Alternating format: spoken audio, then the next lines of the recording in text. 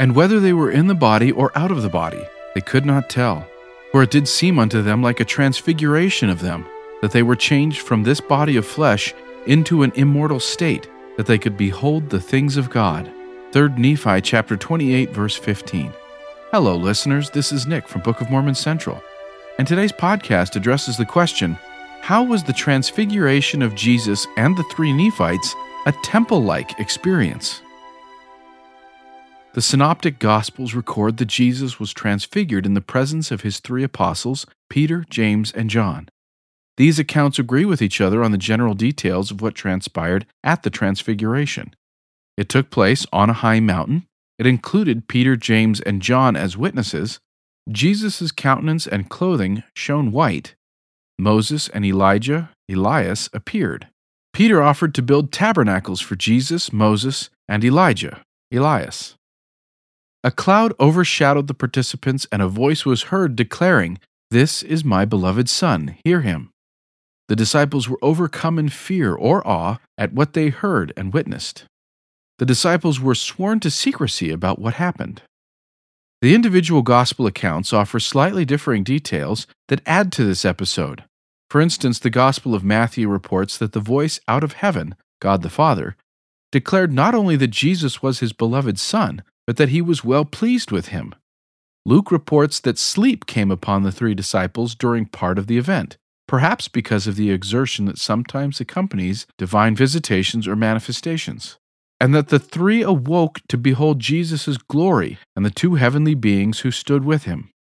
Only Matthew says that Jesus touched them and bade them arise. The Gospels of Matthew and Mark both record that it was Jesus himself who swore the disciples to secrecy about what transpired on the occasion, a detail absent in Luke's report, although Mark and also Luke affirm that they told no one the things they had seen. Restoration Scripture offers insight into this episode.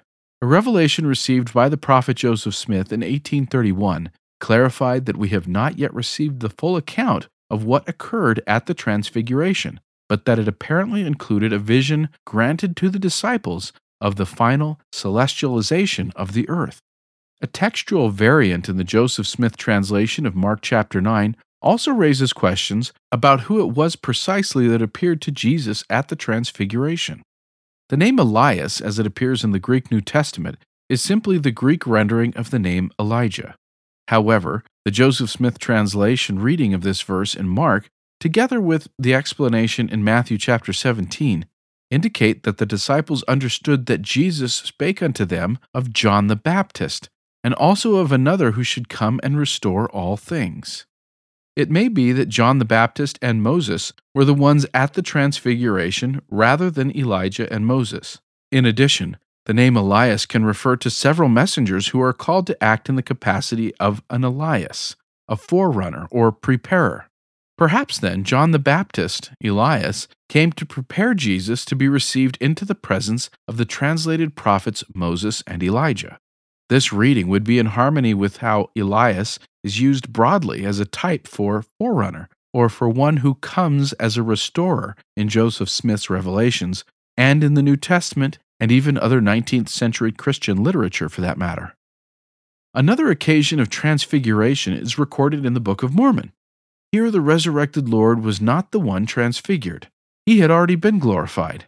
But three of his chosen disciples in the New World experienced a similar transfiguring event, including a greater fullness of blessings than circumstances had allowed Peter, James, and John to receive in the middle of Jesus' Galilean ministry. As recorded in 3 Nephi, after his previous appearances among the righteous people at the temple in Bountiful, the resurrected Jesus visited privately with his 12 New World apostles and offered them the opportunity to ask something of him after he had returned back to the Father. 3 of those Nephite disciples wanted to ask, but durst not speak unto Jesus the thing which they desired. Jesus, however, knew what they desired. "Behold, I know your thoughts, and ye have desired the thing which John my beloved, who was with me in my ministry, before that I was lifted up by the Jews, desired of me." In other words, Jesus knew that these 3 disciples desired to tarry until Jesus come in his glory, and thereby be able to prophesy before nations, kindreds, tongues, and people.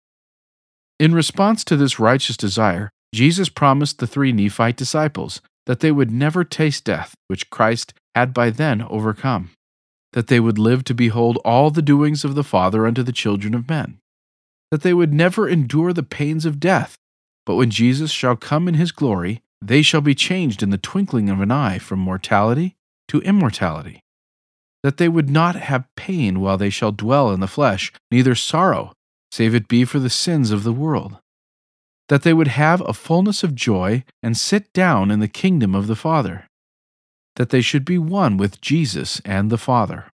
These remarkable promises of divine transformation were then followed by a glorious vision. In this vision, the heavens were opened, and they, the three Nephite disciples, were caught up into heaven, and saw and heard unspeakable things, and it was forbidden them that they should utter. Neither was it given unto them power that they could utter the things which they saw and heard.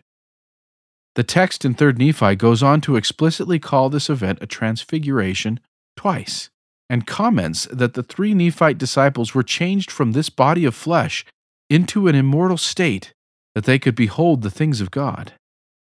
Although he wanted to write more about this incident, including the names of the three Nephite disciples, Mormon was forbidden to do so.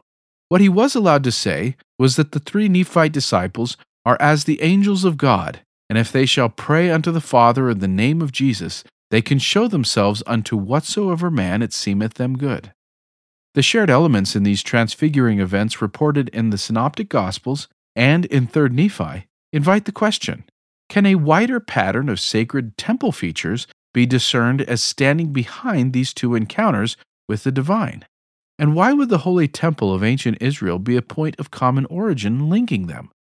Because the law of Moses and the temple in Jerusalem were foundational for both the Jews in Galilee and the Nephites in Bountiful, one should not be surprised to find Moses and the holy temple of ancient Israel as a precedent in both of these spheres. Indeed, the New Testament accounts of Jesus' transfiguration shares several elements with Moses' encounter with God on the Mount, as well as other Jewish motifs. The most obvious of these are the high mountain setting, Jesus being accompanied on the high mountain by three companions, a cloud overshadowing the scene, a divine voice coming out of the cloud, and Jesus' changed countenance and white clothing. The fact that Moses himself was one of the personages who appeared to Jesus and the disciples during the Transfiguration leaves little doubt that the Gospel writers wanted their readers to thematically link the supernal experience of the Old Testament lawgiver and prophet Moses with that of Jesus. Additionally, the element of Peter wanting to build tabernacles for Jesus, Moses, and Elias or Elijah further associates this episode with the temple. The Greek word used to describe the tabernacles Peter wanted to build, skene, is the same word used in the ancient Greek translation of the Hebrew Bible for the tabernacle of Moses. A few scholars have even suggested parallels between the Transfiguration and the Jewish Feast of Tabernacles. Christians through the centuries have also recognized the significance that the Transfiguration of Jesus held for the doctrine of theosis, or deification, the teaching that Christ's disciples had the potential to become like God. Several elements in the Transfiguration narrative were linked to the glorious transformation of believers at the time of Jesus' return in early Christian literature. As one scholar noted, this sense of transformation, theosis, can be detected in the account of the Transfiguration. Likewise, temple and deification themes are also unmistakable in the Transfiguration of the three Nephite disciples, such as the three Nephites being promised that they would enjoy a fullness of joy and sit down in the kingdom of the Father, where they would be one with Jesus and the Father.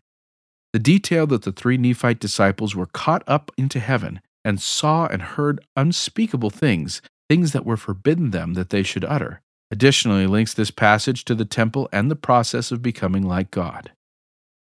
Although we can only glimpse a small part of the power and expansiveness of each of these transfiguration experiences of Moses, Jesus, and the three Nephites, we can begin to absorb more of their spirits of holy promise into our souls as we embrace and interlace them all. Little wonder that the Savior, Moses, Elijah, and another Elias, John the Baptist, would choose to appear to Joseph Smith and Oliver Cowdery in the Kirtland Temple when the time came to restore important priesthood keys. These keys would enable the prophet to restore the ordinances of the temple, gather the house of Israel, and make available again the blessings of Abraham, thus providing God's children the opportunity to return back to their Father's presence and partake of eternal life, exaltation, and a fullness of joy. Thank you for listening. To find out more, please visit bookofmormoncentral.org and then click on Know Why.